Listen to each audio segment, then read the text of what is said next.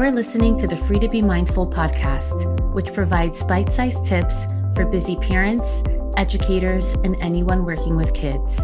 These real talk conversations focus on mindful living, mental health, and personal growth, helping all to learn, grow, and inspire with mindfulness in mind. I'm your host, Vanessa de Jesus Guzman, educator, licensed professional counselor, entrepreneur, and mom.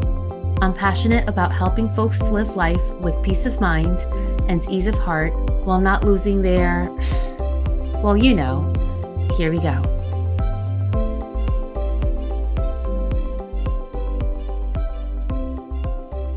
Hi, and welcome back to the Consult a Counselor series. In this series, I answer parenting-related questions so that you can be present and at ease with your child and live life mindfully. Today's question is, it's like my kid thinks it's still Christmas. He's still asking me for all types of toys, and I'm tired of fighting. How do I help him understand? I mean, who doesn't want to wake up and find new stuff waiting for them in a corner of their house? I myself get excited for new coffee flavors, but I know that doesn't do it for a kid.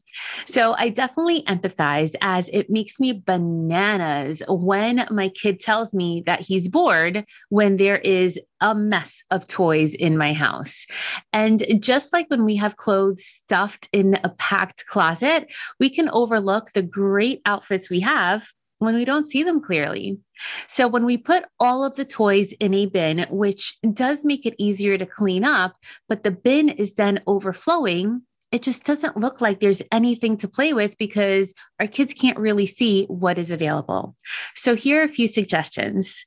A few weeks ago, right before the holidays, I gave the suggestion of placing toys that go together in a gallon-sized Ziploc bag.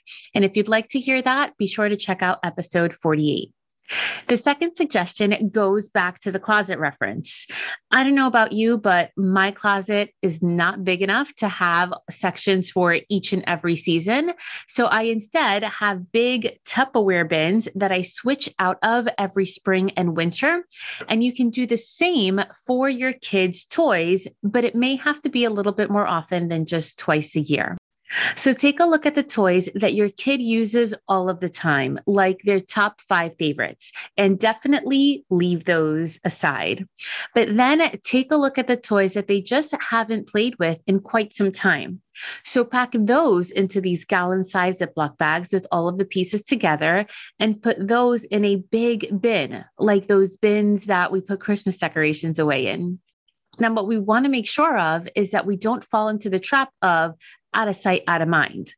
I know myself, and if I don't set a reminder, my kid would be 18 before he sees that certain puzzle set again.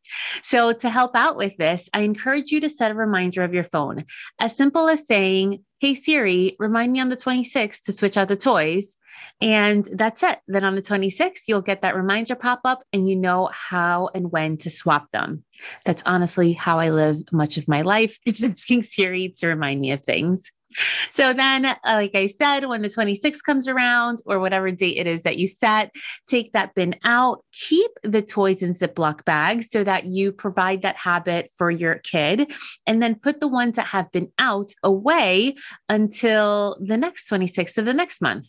And as my kid says, ta-la, new toys. So maybe your kid starts whining because they want something that is no longer available. Yeah. That is a realistic situation. And that's why it's important to leave those top favorites aside. And after that initial wine and cheese session, they'll play with those new toys that are out before you do it again the following month. And as I've shared before every Christmas, I always tell my kid to make space for the new toys. We have to donate some of them that he's no longer interested, or maybe some of those that he grew out of. And that feeds the giving spirit, which is something that I personally value and that I want to instill in my kid as well. So I hope this helps. If you think that this could help another mom or dad friend, be sure to share it with them and subscribe to the podcast so that you don't miss the next one. And if you have any questions for the Consult a Counselor series, you can always email me at hello@freetobemindful.com or DM me on Instagram at Counselor V de Jesus. And remember, in a world where you are free to be anything that you want to be, you are always free to be mindful. Thanks so much and catch you next time.